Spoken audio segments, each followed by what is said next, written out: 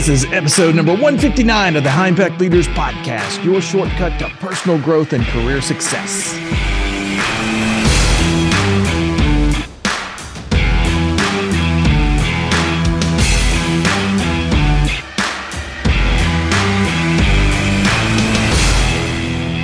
Hey, welcome to High Impact Leaders. I'm your host, Doug Stannard of the Leaders Institute, and our goal is to help you build strong teams while growing a successful business.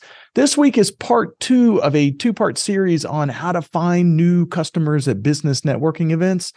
As most of us kind of know, word of mouth advertising is really one of the absolute best ways to build customers, and if nothing else, it's actually the cheapest way to do it. But you have to be able to go out and find those new customers. So last week, I covered a few networking skills to show you how to kind of increase your sphere of influence.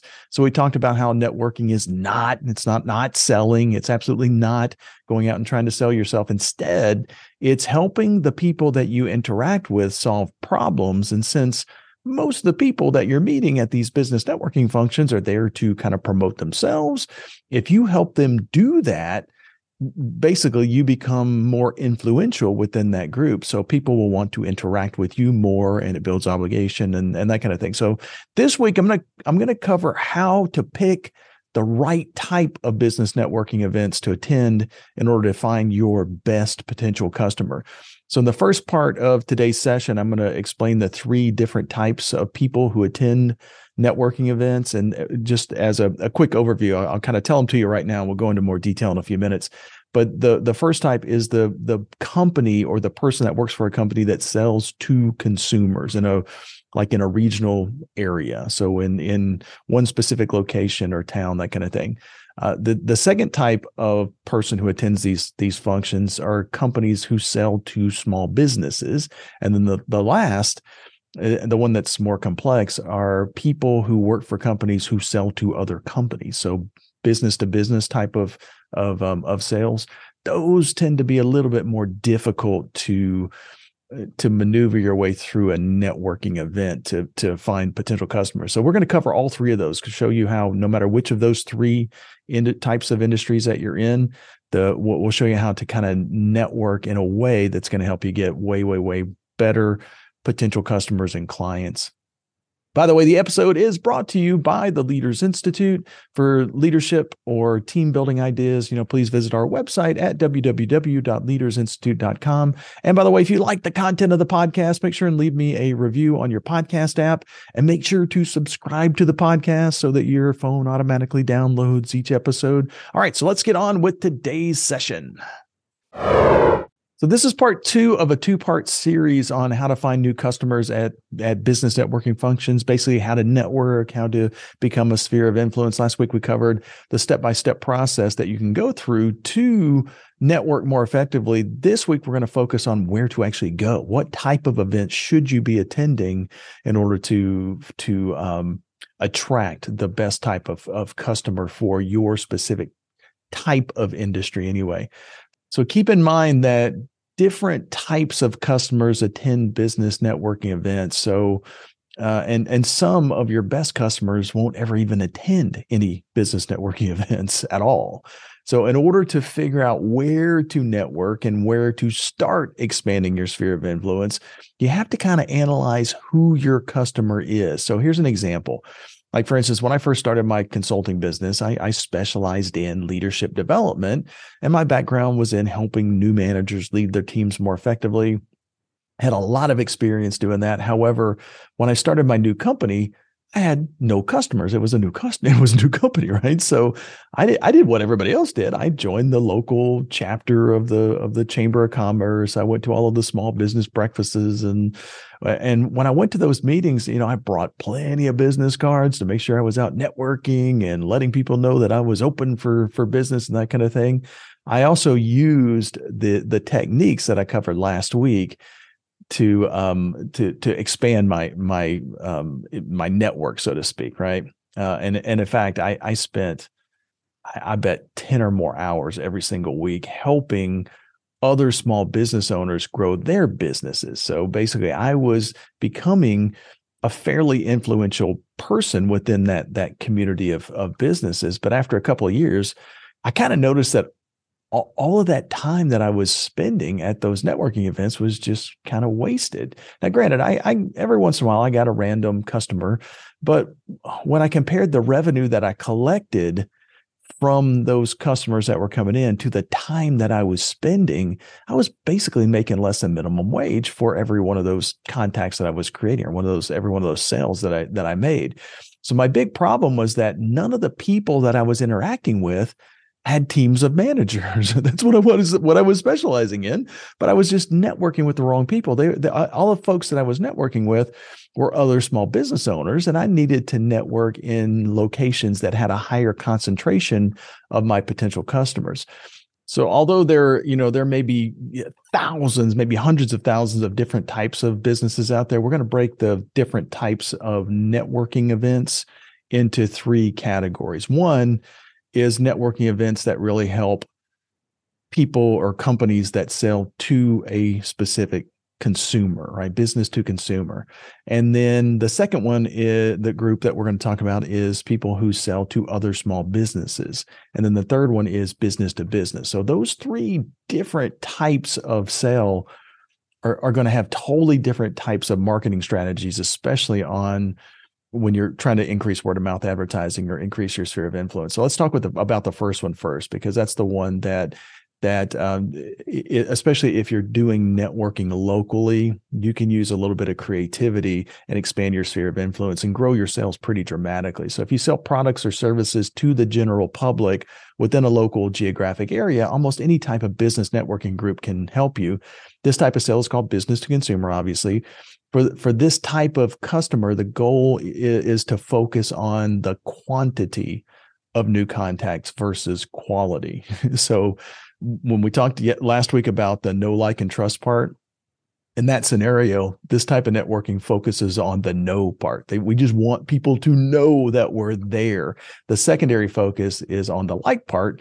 So we go out, we let them know who we are and what we do and where we're at, and then try to get them to like us. The trust will actually come from the interaction that you have with your customers that you generate from the business networking. So as customers start to come to your store or your local office, that kind of thing, that's where you'll start to kind of build that trust level with them. So a good example of this would be like, let's say a local deli might join the high school booster club. So the owner of that local deli could donate sandwiches to that booster club, and the booster club can sell those sandwiches at football games. Now, sure, there is some cost involved in doing something like that, but the owner gets quality exposure to hundreds of potential new customers who now know that the deli is a promoter of the local community. Another example would be, let's say a local sporting goods store manager might volunteer to help at, the Little League ballpark. So most of the team coaches that are, working the Little League games are parents, and those parents buy sporting equipment, sporting goods every single year. And because kids grow, right? So over time, that manager of this sporting goods store could build strong relationships throughout that group. For instance, one of the kids may need a pitching coach. And since the store manager comes in contact with local coaches, he may recommend one to that kid or his parents. So now both that coach who you've recommended and the kid's parents see that manager as an influential person. Another example would be, let's say you're a local chiropractor, and a local chiropractor can actually go and work the room at a local jujitsu tournament, by using the questions that I kind of covered last week and getting to know people. The chiropractor could develop relationships that could lead to long-term business for that specific practice. So to make the most of this type of business networking, though, you really have to help these new people that you're adding to your network solve a problem. And then when you get them into your store, your service has to really be exceptional so that they continue to come. So the goal is to try to get people in the door and then build that trust with them over time. So the second type of network is for companies or people that work within companies that sell to other small businesses. So if you happen to be in one of these groups, then you can actually build relationships by networking with local social organizations or chambers of commerce. That you want to kind of become a part of groups that tend to meet on maybe a weekly basis or a monthly basis. This type of group would include things like Rotary clubs and Lions clubs and Kiwanis clubs and those types of organizations, because they give you the opportunity to build long-term relationships with people within that local community. So basically, back when I went to the weekly and the monthly events, especially the ones at the local chambers of commerce and that kind of thing, this type of company had the most success marketing their services to that group, because the people that were actually attending those meetings were all potential customers for each one of those people. So since I owned a new business, I ended up buying insurance from a guy that I knew from one of those meetings. And then my first financial planner was someone that I trusted after spending hours with her at business networking events. And then when my wife and I started making a little bit more money and we had our second child, we needed a bigger house. So we reached out to a woman that we already knew. So basically those relationships are very valuable and very, very helpful. So what made each of these business relationships valuable for each of those types of salespeople or business owners is the type of sale that they actually needed, the type of client that they needed. For instance, if somebody needs a financial planner, they want to have a high trust level in that financial planner. So this type of relationship development takes time. So it's important. It's most effective for companies who either, number one, get high profit from a single sale, or number two, they get continued income from long-term business relationships with this specific type of client. So once that trust level is high, the client is very, very loyal, by the way. So business networking events at chambers of commerce, Rotary clubs, small business breakfasts, those kind of things can be the perfect opportunity to network for this type of buyer. By the way, if your potential customers are also members of these organizations, you might have a fantastic opportunity to really, really network with the entire group quickly, because many of those social groups especially need weekly guest speakers. So you can volunteer to give a short speech during a meeting, and in a short amount of time, you can build a lot of trust with a fairly substantial group of people there. So the last one is the one we're going to spend a little bit more time on, is if you sell business to business. If that's the type of sale that you're doing, then you have to build your sphere of influence where your customers are actually gathering.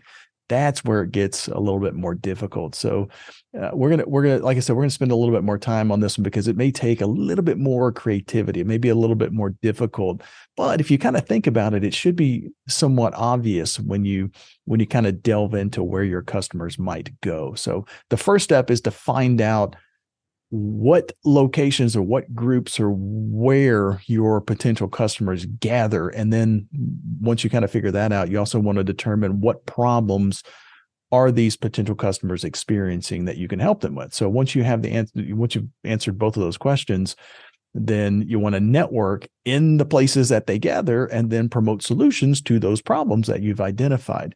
So like, for instance, I'll give you a few examples of just to kind of spur the creativity a little bit.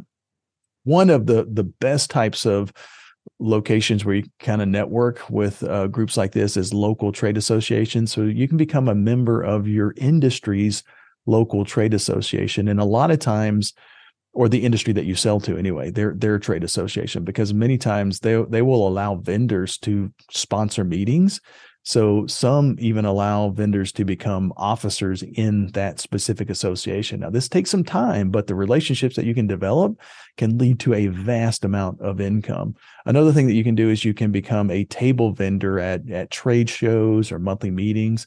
A booth or a vendor table or a sponsor table at a trade show or a monthly association meeting can open the door to increasing your network reach. For instance, many associations allow vendors to sponsor a meeting, And as by sponsoring the meeting, though, a lot of times they'll put your logo up on the boards at the meeting, and often they'll allow you to speak for a few minutes during that meeting. So remember, though, don't sell. It's not really about selling. The goal is to network and build relationships and help them solve problems. So so you want to kind of focus. If you get a chance to speak at one of these things, make sure that you're helping them solve a problem. Don't focus on trying to get them to call you or buy something from you. Let that develop over time. Another example is to develop relationships with other companies. So I've got a friend who sold insurance, and he created this 3-ring binder that he gave to realtors. And the reason why he gave them to realtors is because these were tools that the realtors could give to their customers. And the first few pages in the 3-ring binder just had contact information for gas, electricity, cable companies, things that somebody who's moving into a new house in a new area wouldn't know, but it's handy for them. And then the rest of the binder was just a bunch of business cards. So this insurance guy, my friend, he put the realtor's business card as the first in the clear packaging protective cover in the business card holder, and the 3-ring binder, he put his second, right? And then the rest of the cards that he had in there were all cards of people that he networked with that would be good potential people for somebody who owns a brand new house to know. So it might be the guy who owns the hardware store, or it might be somebody who mows lawns, or it might be a sprinkler guy, or it might be a plumber, or it might be an electrician, those kind of things. So basically he inserted business cards of trusted people that the new homeowner may need to contact, that were very, very helpful for somebody who got one of these 3-ring binders. So for this specific type of networking, you have to kind of get creative. So these are just a few ideas that you can kind of use as a way to kind of spur on your own creativity. But if you want some creative ideas on how to do this, you can always call our office. Our 800 number is 800-872-7830. We've got a team of consultants who actually help people do this kind of stuff. So the most important thing about all of these ideas is that the bigger your sphere of influence grows, the easier it is to get customers from business networking groups. So if you want to get customers when you go out and network in social clubs and trade associations and among fellow professionals, basically follow the steps that I've given you in the last couple of weeks. So number 1, don't sell when you first meet people. Get rid of the salesperson things. Number 2, get your new contacts to know you, like you, and trust you. The third thing is help members of your sphere of influence connect with each other, and then choose networking groups where your customers actually gather. And remember that if you help the members of your network solve problems, they're going to know you, like you, and trust you even more. So keep those things in mind, and you're going to increase your sphere of influence in any room that you go into. All right. So thanks a lot for being a part of High Impact Leaders. We'll see you next week.